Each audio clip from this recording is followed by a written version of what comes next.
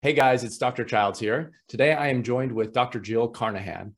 Dr. Jill Carnahan is your functional medicine expert. She uses nutrition, supplements, lifestyle changes, or medication to treat your illness and always seeks the gentlest and least invasive way to help you find hope, restore health, and optimize healing.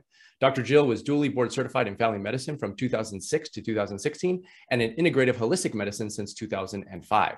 Now, Dr. Jill also has a personal history with breast cancer and Crohn's disease. So she has a pretty significant history with gut health, which is really what I want to be focusing on today. So Dr. Jill, welcome to the show. Thank you so much. I am delighted to be here with you. It's awesome to have you. And so I'm going a little off script here, but you probably don't know this, but ever since about 2014, when I was in residency, I looked to your blog post and to your website, and I'm like, I want to be like her when I grow up. So you've been actually a really good source of information for me and throughout my professional life. So like I said, you're not aware of that, but I'm very grateful for all that you do. And for those listening, she has a wealth of knowledge on her website in the form of blog posts, videos, podcasts, and so on. So Dr. Jill, what I'd like to do is maybe could you tell us a little bit about your own personal history? Because I know you faced some challenges, and then that will kind of springboard us into a discussion, I think, on gut health and chronic infections. You got it. I do love the story because, it makes it all worthwhile. I've been through a lot and I've learned so much. It's like I'm the guinea pig for so many of these. Basically, it comes down to I was a third-year medical student at Loyola doing, what I dreamed of becoming a doctor. And all of a sudden I discovered a lump in my breast. I was 25 years old. So as you well know, the statistics of me actually getting breast cancer at 25 are like winning the lottery. And I won the lottery and was told a few weeks later after a biopsy that I did indeed have a very aggressive form of ductal carcinoma or breast cancer, the most common type. Now, the interesting thing, which is relevant to some of our discussion, is I grew up on a farm in Illinois, and looking back, I had exposure to all kinds of endocrine disrupting chemicals that probably led to that early cancer. And then my genetics were really poor for detoxification. So it was kind of the perfect storm. And at 25, diagnosed with aggressive breast cancer. And then I proceeded to kind of fight the battle of my life. And I was always, even though I was in traditional medical school, I was very holistic minded. And if it would have been my choice and I thought that it would have worked, I would have maybe not done any conventional therapy. But what I did was choose to do the best of both worlds. And I had 3-drug chemotherapy, which was so toxic to the gut, but also maybe saved my life. And then I also did radiation and surgery. And so I did all of that. But while I did that, I consulted with a naturopath. I did meditation and prayer. I had all kinds of other things. And so I feel like I really pulled in both worlds in my own care. And I really created my own treatment protocol. And here I am 20 years later and doing great, living vibrant health, totally free of cancer, and have been for 19 years. So it worked, right? But I often say, I don't regret any of my choices. I remember when I chose to do the chemotherapy, I said, you know what, I'm going to do the best I can right now and never regret it. But the truth is those toxic chemotherapy drugs, which kill rapidly dividing cells all over the body, including the gut, have had a detrimental effect my entire life. And a lot of the things I've had to do in the last 20 years have been recovering, not from the cancer, but from the treatment I chose to do for the cancer. Yeah. And, you hit a couple of things that I definitely want to jump into a discussion on here. But first of all, that's an impressive story. And, I'm sorry to hear about that. But also at the same time, it sounds like it really kind of led you to where you are now. So in a way, there's that silver lining there, right? But one thing that I wanted to touch on that you mentioned was this concept of your genetics, and then also how that manifests as disease in your body. So maybe could you talk a little bit about perhaps what that meant for you, but also what that means for other patients, right? Because the way I'm kind of thinking about it is, and the way I kind of try to explain it to people is that you may have this underlying susceptibility to developing certain conditions or diseases, but it doesn't necessarily guarantee that you will get there. Right. So you can kind of have this manifestation or potential manifestation. So could you talk a little bit about genetics and the role that it plays in gut dysfunction and immune problems and just health issues in general?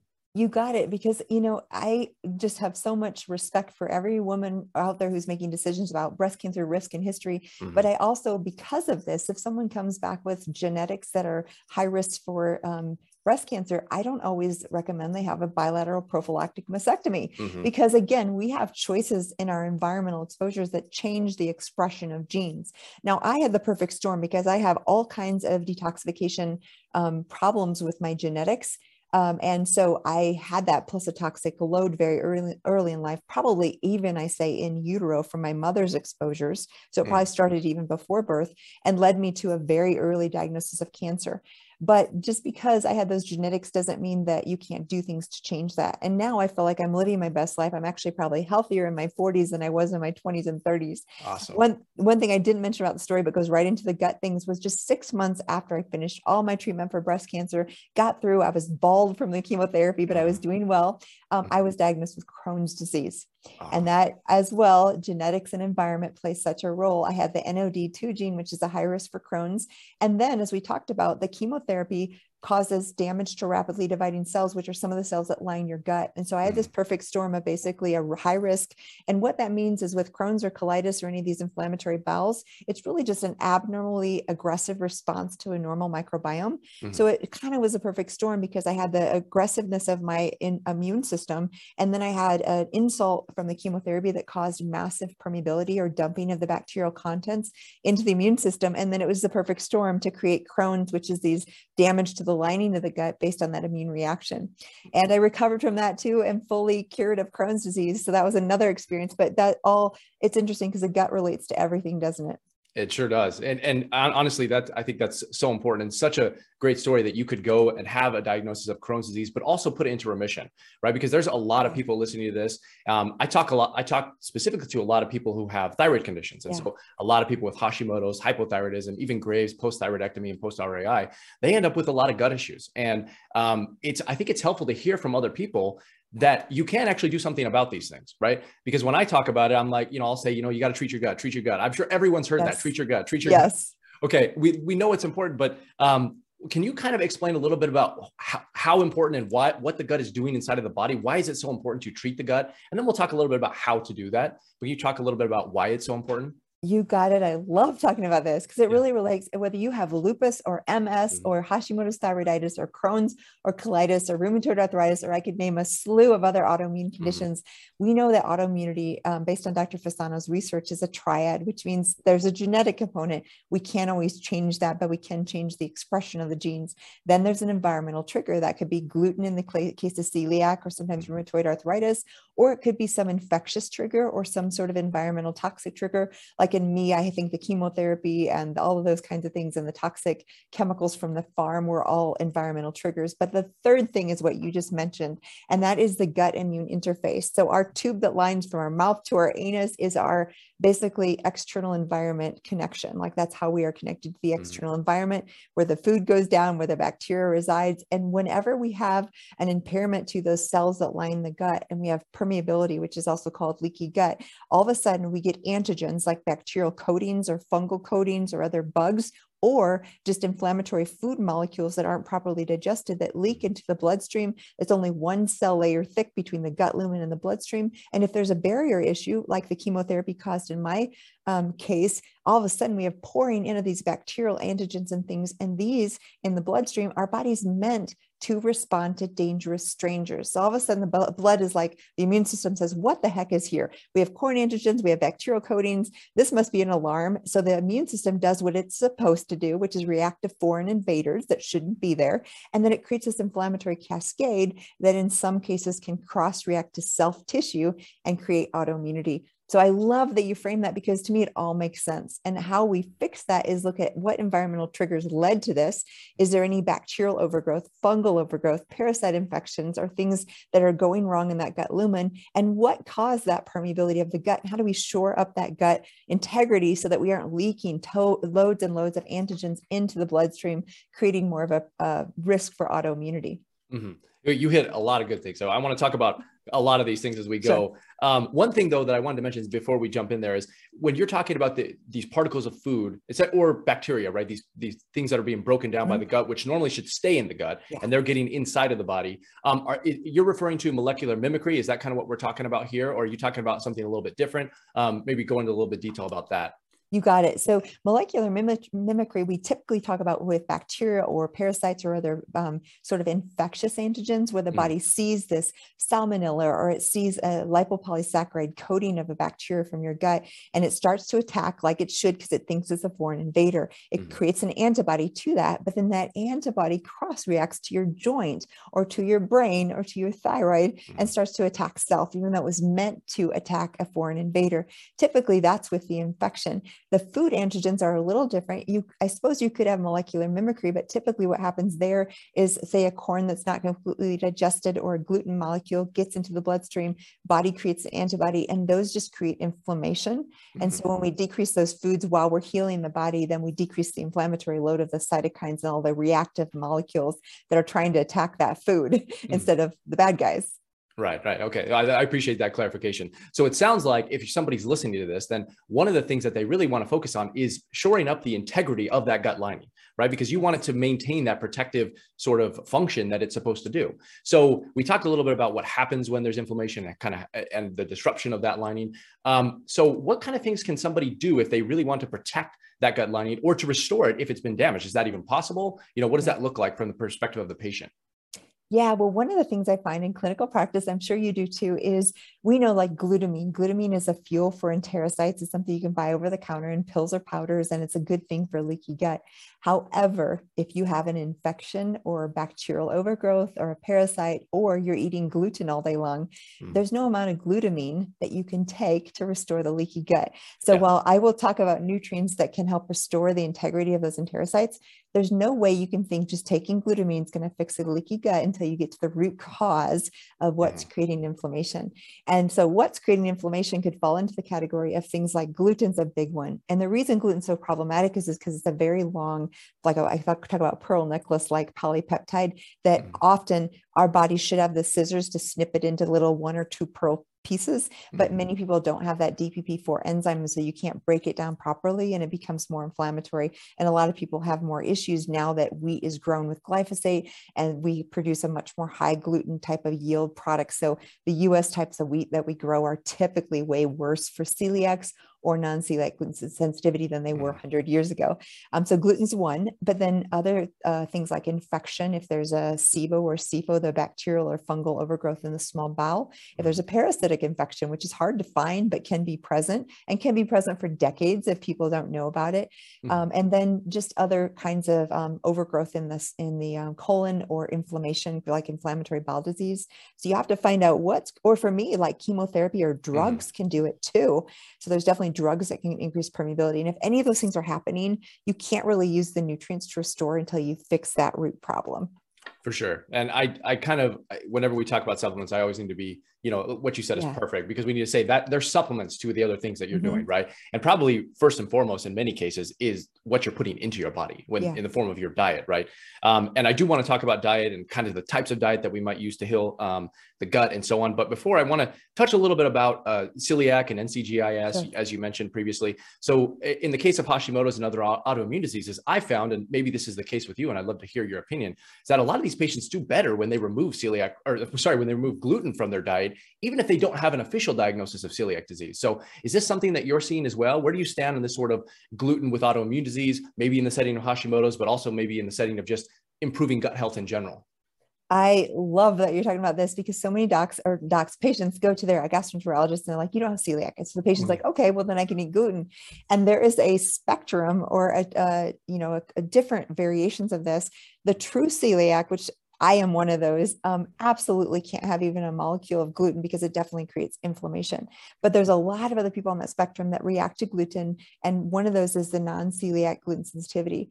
Here's how I tell patients in my clinical practice. First of all, I'll check for a TTG, IgA, and IgG, which typically, I just posted about this recently. If that is 5 times normal, you don't even need a biopsy now. It is so highly correlated with celiac. So that if you have a high TTG, IgA, or TTG, IgG, it is very likely that you have celiac without even getting an intestinal biopsy.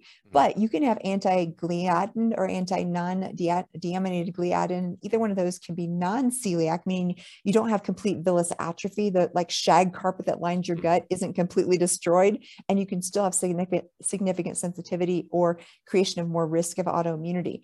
And how I tell patients is I check the genes too. And there's a DQ2 and a DQ8 that we can test in blood. And if you have one of those, you're at higher risk for celiac. But here's how I explain it. It's like the 2 genes are like the center of a wagon wheel, and all the spokes that come off that wagon wheel are autoimmune diseases. One spoke is celiac, but many of the other spokes are what we just said: Hashimoto's, rheumatoid arthritis, lupus, multiple sclerosis, and any number of other autoimmune disease that we could name. So when you have that gene in the middle of the wagon wheel, you may never ever get the spoke that's called celiac, but you're still going to have a greater risk of developing any autoimmune disease if you have that genetic risk, because we know by nature that if someone has that gene, their HLA types, their Pacman in their gut, which are basically sensing is this good or bad, when they see gluten, they get angry. It's like angry wolves. And so even if they don't have celiac or never develop villus atrophy, they're going to be at higher risk for irritating their immune system when they consume gluten. So then I give them the choice. I said, if you knew that getting gluten out of your diet could reduce your mortality by 30%, would you do it, even if you didn't have celiac or didn't have autoimmunity? And most people get it, and they start to go gluten-free or understand that that does decrease risk of all autoimmunity. And the statistics say that all-cause mortality, cancer, heart disease, you name it, causes of death are decreased by 70% in someone who has the genetics that goes on a gluten-free diet. That's huge. I mean, those numbers are, astounding, really. And I tend to run into this problem sometimes with patients, or at least had in the past. And we're trying to get people to go gluten-free. And so it seems to be something that maybe was let's say in vogue, probably, I don't know, maybe, 7-8 years ago. It seemed like everyone was going gluten-free, right? Then it sort of replaced with the keto diet and carnivore diet, even now, maybe a little bit. So these things kind of come up and down, but there's still a lot of relevance to going gluten-free. And I think there's a lot of benefit as well. And so I actually really like the analogy that you mentioned with the spokes, because even if it's not specifically celiac disease that you're preventing or trying to stop, it could be something else, right? Yeah. In this case, maybe the people listening to this, maybe Hashimoto's, maybe some other type of autoimmune disease. Something that you brought up as well that I wanted to talk about just for a second, see if you have an opinion on it, is just sort of the luck of the draw that a lot of women get when it comes to autoimmune disease, right? Because they tend to get it more frequently than men do. Do you have any insight as to why that may be? Sometimes I've heard maybe testosterone is playing a role. Maybe it has to do with the genes. I don't know if you had any input on that or insight on that. I do. Okay. One thing I didn't mention, another part of my story is I had mold toxicity. One of my offices flooded before I moved. Massive issues with mold. I've recovered from that, but mold is a massive trigger of autoimmunity, of leaky gut, et cetera. I'm mentioning that because many people don't know, this is a part of my story I don't always talk about. Right after the mold exposure, I was diagnosed with type 1 diabetes. Oh, wow. Which is latent adult. I was about 40 years old, type 1, latent adult onset. I had all the antibodies for that. And I literally had an A1C that was high. It was abnormal. Jeez. Now, once again, this maybe will surprise you, maybe won't. I have a normal A1C. I'm not on insulin. That's amazing. I feel like I've completely reversed that. Here's the secret. I did the studies and I looked, and one of the biggest factors for women being 4 times the amount of men in autoimmunity was the testosterone levels, just like you mentioned. And I replaced my testosterone to normal levels, maybe just a little bit higher than normal, but pretty normal for women. And that was one of the factors for me in reversing my type 1 diabetes.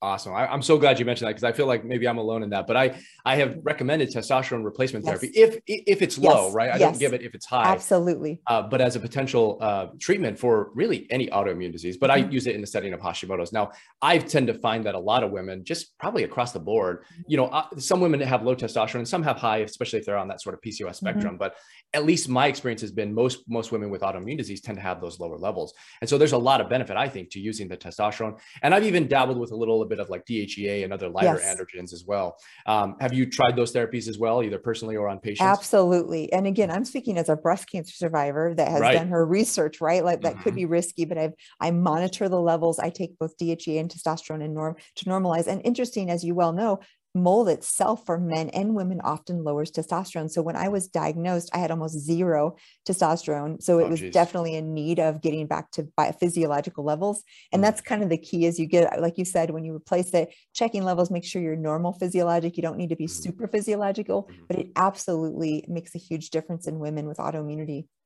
Yeah, I agree completely. It's funny that the conversation kind of went here, but just one more question on the topic of testosterone, especially in women, because I really feel like testosterone is kind of, at least marketing wise, has been dominated or directed towards men, right? But I do think that women also, outside of the realm of autoimmunity, they also have some additional benefits that they can get from testosterone replacement therapy. Maybe can you speak to a little bit of the additional benefits, or maybe why a woman might consider using testosterone replacement therapy and why it's not just solely for men? Sure.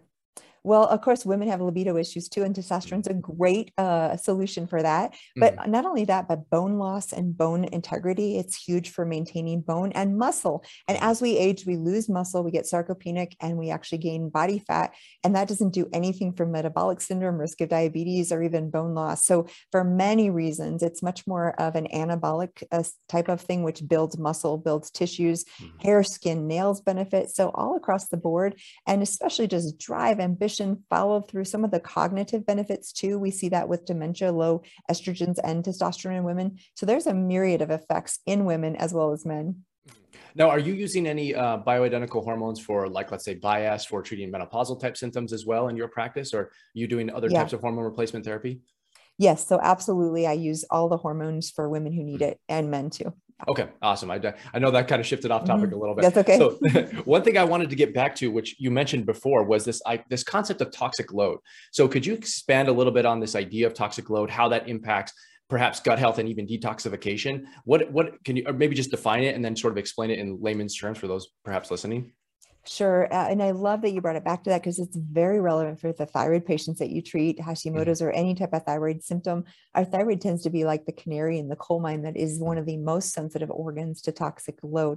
So, what is toxic load? I always describe it as like a bucket, and all of us are born with a different bucket capacity. Our bodies are actually created to detox. We're made as detox machines. So, this Mhm. isn't something that we don't do or don't know how to do. We're actually created to do that. But the problem is when that bucket becomes full with various toxins, like for me, pesticides, Mhm. organophosphates, phthalates, parabens, metals, etc., it starts to decrease. I think if the water level starts to go up, and when that water level reaches the top, it spills over into symptoms or diseases like autoimmunity, Mhm. gut integrity, etc., and even cognitive issues, energy issues, whatever we want to talk about, could probably be affected by that toxic load.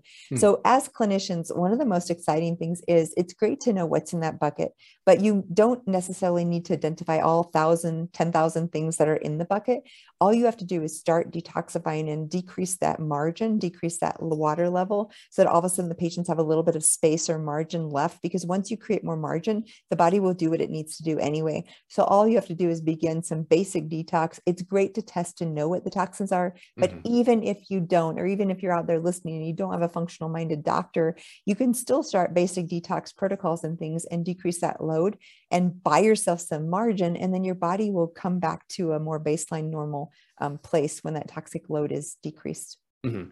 Yeah, and when it comes to detoxification, these sort of simple things, do you have any sort of tips that you might give somebody on how to decrease that toxic load to help improve just the overall function of the body, but also gut health? Yeah, so we can go supplement stuff, and I'll talk about that in 1 second. But Mhm. I love simplicity, and I Mhm. often say clean air, clean water, clean food. It can go that simple. And often people Nice. are real excited about a 21-day detox or this supplement Mhm. protocol. I am all for that, but Mhm. it starts with what we put in our body. So it actually starts way simpler than that. Clean air. 80% of our toxic load is the air that we breathe. So having an air filter in your home, I recommend like a HEPA filtration Okay. with high MERV rating on your furnace, or a standalone filter. And if you get a standalone filter, you can get VOC filters that contain zeolite or charcoal and decrease the VOCs in the air. So that'd be like mycotoxins or formaldehydes that are off gassing from materials, etc. I Mhm. think we should all nowadays, and especially I'm in Colorado, we just had all kinds of wildfires. I know the California, everybody's had a lot more lately. Those have massive effects on our air quality, and so does a myriad of other things. So we cannot assume that our air quality is okay. I think we should probably in offices and homes have air filters in place. Mhm. Clean water, we take that for granted, but whether you are drinking, if you're drinking tap water, think again, because our tap water is so Mhm. contaminated nowadays. Ideally, a whole house reverse osmosis filter is great, but not everybody can afford that. You Mhm. can get pitchers that are like clearly filtered, has some, and there's some other, Berkey has a great one, that are countertop or in your fridge that are affordable. But Mhm. you want to drink filtered water nowadays, it's almost essential. So clean water, clean food, the things we put in our diet, avoiding fast food, avoiding processed foods, avoiding wheat for many people, avoiding pesticides and chemicals. So eating organic, local when possible, in season when possible. All Mhm. of those things really make a difference, and they don't cost all that much. You can start with simple things and do 80% of the good without a lot of supplements. Mhm. So it sounds like preventative is a pretty big source of there. And then Yeah, I think, as you mentioned, you do have supplements that you can yeah. use. You maybe even far infrared sauna, sweating, ensuring you have proper stooling habits and things Yeah. like that, right? Is that kind of in line with what kind of comes downstream for you? Yeah. So then the next phase would be sweating is huge. So whether you Mhm. do infrared sauna or workouts, or if you're not sweating, there's a problem. That's Mhm. an Yeah. issue. Yeah. So sweating and infrared sauna can be huge. Epsom salt baths, castor oil packs over your liver can be helpful. Even coffee enemas, which I learned in Mhm. Switzerland. People don't like to talk about it, Yeah. but it's a powerful way to increase glutathione.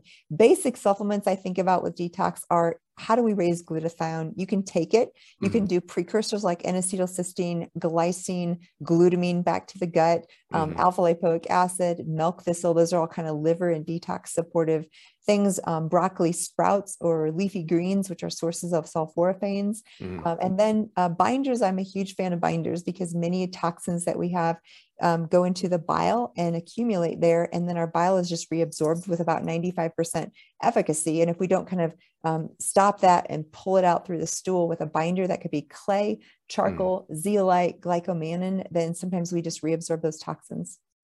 That's awesome. So do you see that in your practice? Are you seeing a lot of patients who suffer from issues with the inability to detoxify inside of their body? Is that like a big thing for a lot of people? Does it play a smaller role for most people? Kind of where's that? Where are you seeing that in terms of its importance of all the things that people sort of have to think about their health? Where does that fall for you? I think it's huge. I think it's the Okay. elephant in the room. And the reason for that is not that we don't detoxify or that we detoxify worse than we used to. It's Mhm. that our toxic environmental load, the amount of chemicals, literally hundreds of thousands of new chemicals are being put into the environment every year without proper testing. And they certainly aren't testing them synergistically in combination. So we're having these new to nature molecules and chemicals in our air, in our water, in our food supplies that are overloading our capacity. I think we saw that really well in the pandemic because all of a Mhm. sudden, granted, this was a really nasty virus that was highly Sure. contagious, but we saw a lot more people getting sick because our loads in our immune systems were way overloaded than they might have been 50 or 100 years ago. Mhm. So that's why I said that things that we eat and do, basic clean air, clean water, clean food, really matter more than ever, because that toxic environment is weakening our immune systems. And then we have a hard time fighting infections or detoxifying like we should be.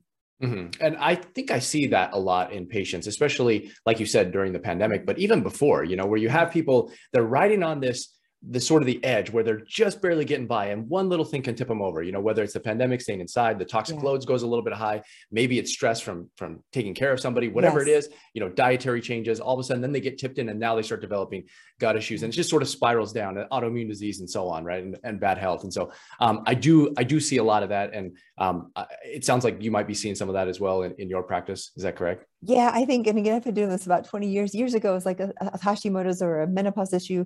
3 months later, they were better. They didn't Yeah. need to see me anymore. Nowadays, the people that come see me, probably like you, they're really sick. Mhm. The level of sickness and toxic overload is way greater than it used to be, and it's Mhm. way more complex. There's more layers. There's more infections. So I think it is just part of that environmental toxicity that's increasing complexity of the people Mhm. now that are getting sick. Mhm. Yeah, and I've seen a little bit of that. I would say I haven't seen a lot of it just because I don't think I've been in practice long enough to really see trends necessarily. Mhm. But I have from other people who have been Yeah. around, and they've said that exact same thing. They're like, "Look, you back in the day, it used to be totally different, right?" Yeah. Yeah. Um, let's.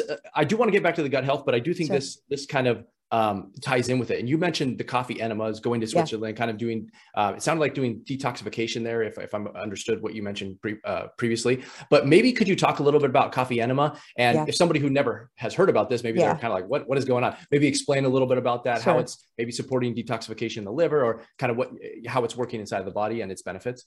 I love it. And I'm got a big smile because MDs, we don't talk about coffee enemas, right? Yeah, right. So it's so funny, big guys. I've gotten real comfortable. And I'll tell you my little story. So I've been 2 years. I went for a 2-week retreat in the Swiss Mountain Clinic Mhm. in the southern Alps of Switzerland with this amazing German team of physicians that did basically liver gallbladder cleanse for the week. And they had amazing therapies, a lot of the stuff we do here, but also other, colon hydrotherapy and coffee enemas, Mhm. and then lots of amazing foods, auricular acupuncture, and then herbs and treatments and protocols. So that week or two that you were there, you'd get this incredible protocol. You'd come home, detoxed and feeling great, Mhm. eating great food, hiking in the Swiss Alps. That's One of the amazing. Yeah. things though, here's why I talk about coffee enemas. I went my first year and I was by far the youngest person. The average age was like 95. I Oh, mean, wow. I'm exaggerating, but like Yeah. a lot of people in their 80s Yeah. or in their Uh, late 70s, and these were healthy people overall. But generally, like back here, when I would treat those kinds of people, I would be go more carefully, more slowly, because they're Absolutely. at advanced age. And Mhm. I saw these people like flying through with no problem, these intense detox protocols, and I'm like, why in the world? How in the world are these elderly people doing so well at this massively intense detox? Mhm. And I realized one of the things they were doing every day was if the patients wanted to, they could do coffee enemas in the room. They had all the, kits and everything there. And then they Mhm. also did colon hydrotherapy once per week with a professional. And I Mhm. realized, that because our liver gallbladder bio transformation access is all about gut and stool and part of it, Mhm. we don't really assist that as much here in the US. And like I said, especially not in allopathic medicine.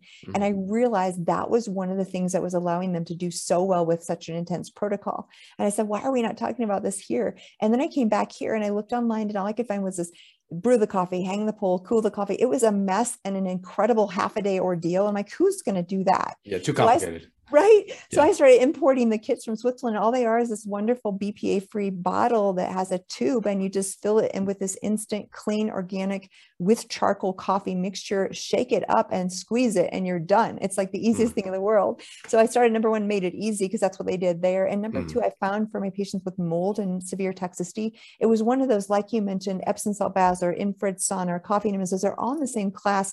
We think about mobilization of toxins. That's easy. We take supplements, we do the protocols, but we can mobilize. And if we're not excreting, we get stuck. We feel horrible, right? Mhm. So what I learned is like the mobilization, that's what we have down. We don't have the excretion down as well. And those excretion things I think are harder because they involve like dry brushing, lymphatic drainage, lymphatic massage, castor oil packs, coffee enemas. But by adding those into the protocol, people tolerated the detox a lot better.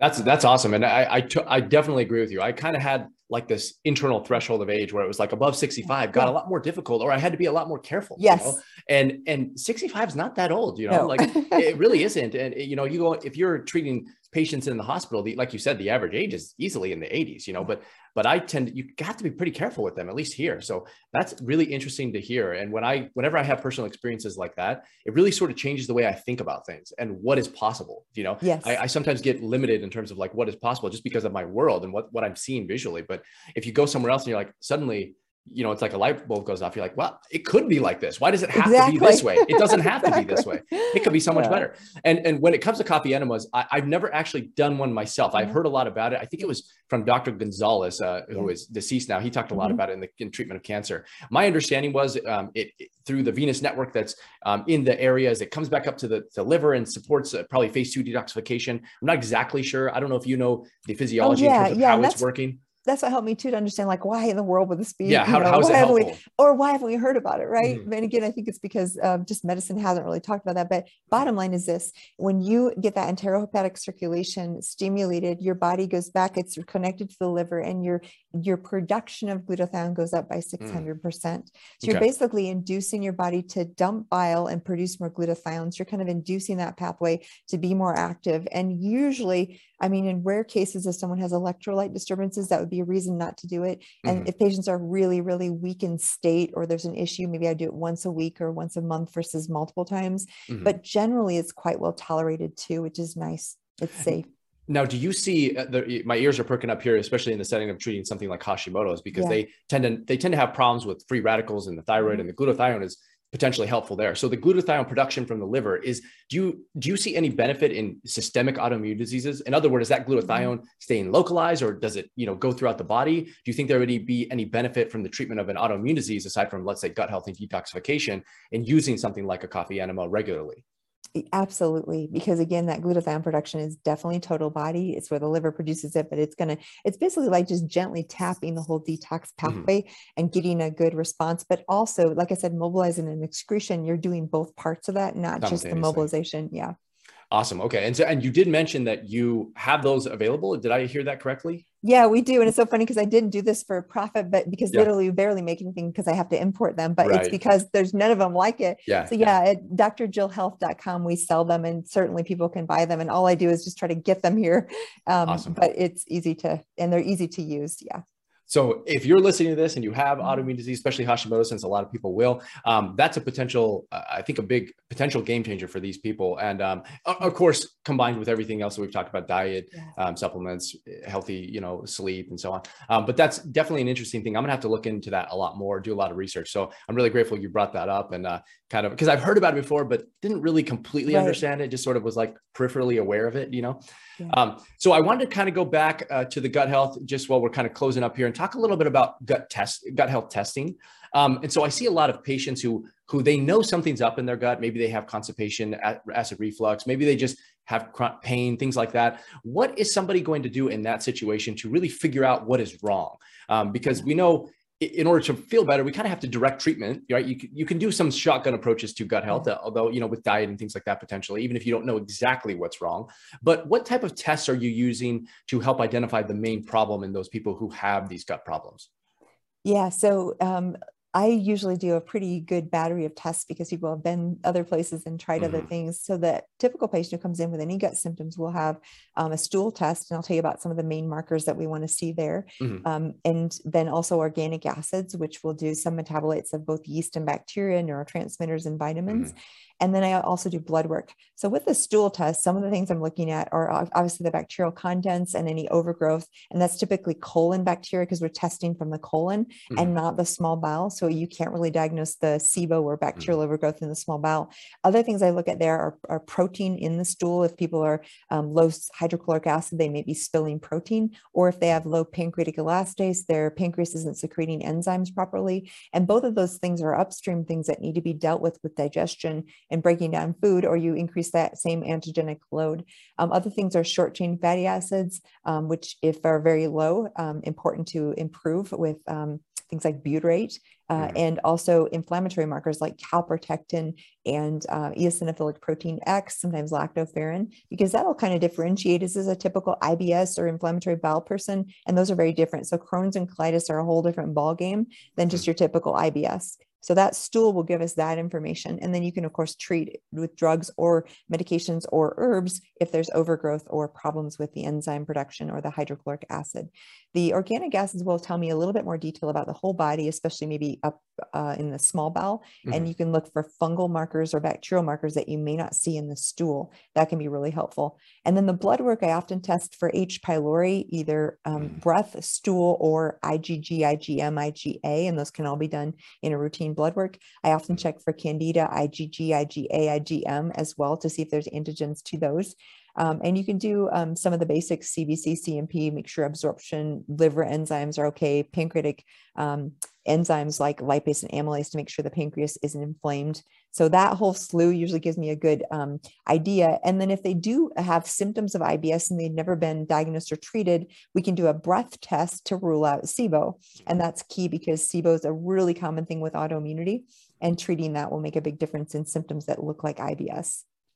And I do want to talk a little bit about SIBO and SIFO just here for a second, just because in the thyroid population, just due to the decreased kinetics of the bowel that low thyroid function can cause, and also low stomach acid, I see a ton of patients with SIBO and SIFO. And I think it's more common, kind of more accepted nowadays, but I'd say go back 5 years, it was sort of like a less known diagnosis. So maybe could you discuss a little bit about what these conditions are and sort of how they manifest, and maybe how they're a little bit different from other gut conditions that most people might be aware of? Yeah, so I'm so glad you mentioned that because it's super common.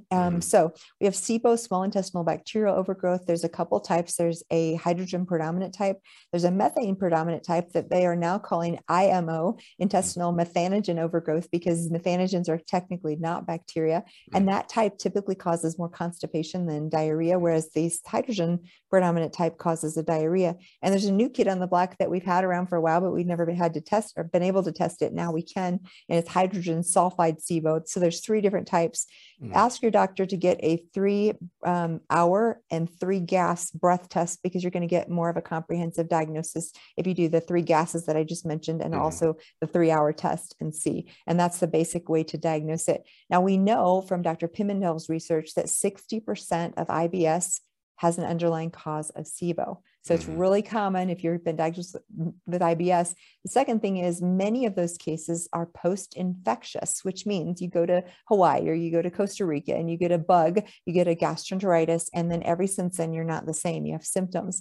And what can happen is your body cross-reacts to that salmonella or Shigella or bacteria, and then cross-reacts to the migrating motor complex, which is a thing that has a motility in your small bowel and keeps you from having stagnation and overgrowth of bacteria. So often after an infection, people will develop this IBS and it turns into SIBO. Now, SIFO is a cousin. It's fungal overgrowth, not bacteria. And these two can coexist. And you mentioned thyroid. Thyroid, even if we decrease our body temperature and are mildly hypothyroid, we call it subclinical, by about a half a degree, it can cause massive proliferation of yeast. Yeast take advantage of that slightly decreased body temperature. So it's super common to have, because of lack of motility due to thyroid issues, or due to the body temperature, to have both SIBO and SIFO. And the treatments involve medications for SIBO or herbs. And then for SIFO, the same thing. If you have both, antibiotics may make your SIFO worse. So you kind of got to know which one you're dealing with and either use meds to cover both or herbs that would cover both. And in my experience, it's been a little bit difficult to treat these conditions, and especially if you don't treat the underlying problem, which led to it, right? So in the case of thyroid, what I'll tell them is you've got to optimize your thyroid medication, because if you leave your motility decreased, then the problem is just going to keep coming back, right? It's going to keep coming back.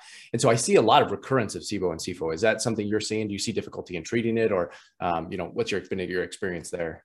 100%. And I always think of upstream, we have digestion absorption. So basically pancreatic enzyme protein malabsorption. If you're not digesting food, you're going to have it recur. And then the motility issue. So migrating motor complex, if you're not having good motility, you're going to have it recur. And things like low-dose naltrexone, low-dose erythromycin, prucalopride, or even herbals like ginger or iburogas. Those are all things that can help with that motility. But all of those things must be addressed, or you will frequently have recurrence. And then you mentioned something that not a lot of docs are aware of, but clearly you are, and that's the thyroid. Absolutely, 100%. If someone is subclinical, untreated hypothyroid, they will not get better until you treat the thyroid. Yeah, and that obviously we see a lot of that just with the people that are listening to this.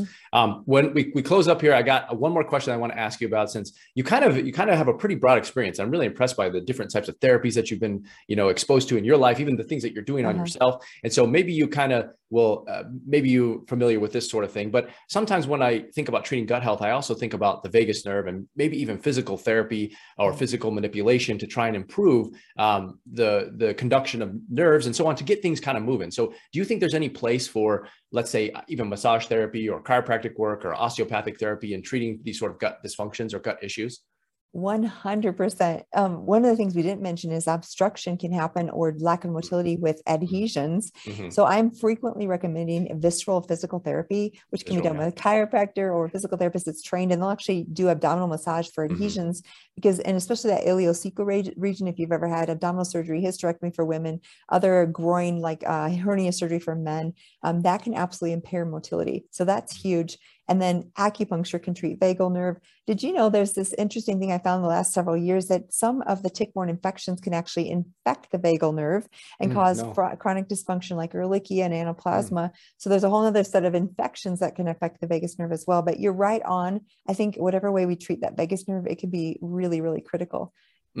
Yeah, and the vagus nerve, for those people that maybe not accustomed to anatomy, it's really important for motility and just sort of the innervation to that gut. And so I see a lot of people, at least in my experience, who have had issues, maybe even just tight muscles or whatever it is. They just aren't getting the movement that they should. Maybe lymphatics are being slowed down, like all these sort of physical problems that can occur. Like Dr. Jill said, they can get visceral motility, or they can have adhesions, other types of physical problems inside of the gut. And so I do think it's beneficial. At least I've seen that. And it sounds like, based on what I'm hearing from you, is that treating the gut is very comprehensive, right? You've got diet, supplements, potentially prescription medications, antifungals, supplements, botanicals, and so on, physical therapy even to some degree. So I definitely think it's possible to get there, but it can be difficult in some cases, especially if you have underlying things that aren't being treated. So before we wrap up, do you have any last things? Then we'll talk about how people can kind of find it or get a hold of you. Do you have any last words of wisdom when treating gut health or gut problems that you might share with the audience? Sure. Well, I just think I want to leave you with, I mean, 20 years ago, I had Crohn's, and I have for every day of my life since then been very, very like proactive in treating my gut. I feel like it's in great shape, but I still eat a very, very clean diet. I take a ton of supplements. So I don't want you to lose hope or feel like you do an 8-week course and you didn't, and it goes away, but then comes back that you haven't. Just know you, for people who have issues like my history, you might have to be pretty persistent, but you can get to a place where you're functioning well, you feel great, your gut functions amazing, even despite some very significant setbacks. So don't give up is the bottom line. I love that, and thank you so much. And your story is so inspiring because, like you said, you've gone through quite a bit, and, Yeah. and to be where you're at now, that's amazing. Thank you. You look awesome. So that's really good. Now, Dr. Jill, where can people where can they reach you? Are you, if someone's interested in being treated by you, can they get a hold of your clinic, or what about your website, podcast, anything like that? Thank you. And thanks for mentioning, I've been working for 10 years on content. So my website's loaded with free stuff. It is. Yeah, just loaded, and you can search the blog. So jillcarnahan.com is the blog and the clinic site. Tons of free information there. I have a new YouTube channel for the last 2 years. We have 100 episodes or more of professionals. If you just search my name with YouTube, you'll find the channel. Would love for you to subscribe. It's all free. And then lastly, I mentioned Dr. Jill Health is actually our retail store, and we do have like the coffee enema kits and things there as well. And thank you for asking. No problem. I'm going to include the link to the coffee enema. So hopefully they don't blow them all up. But I think I have to tell you a really quick funny story again. Yeah, go ahead.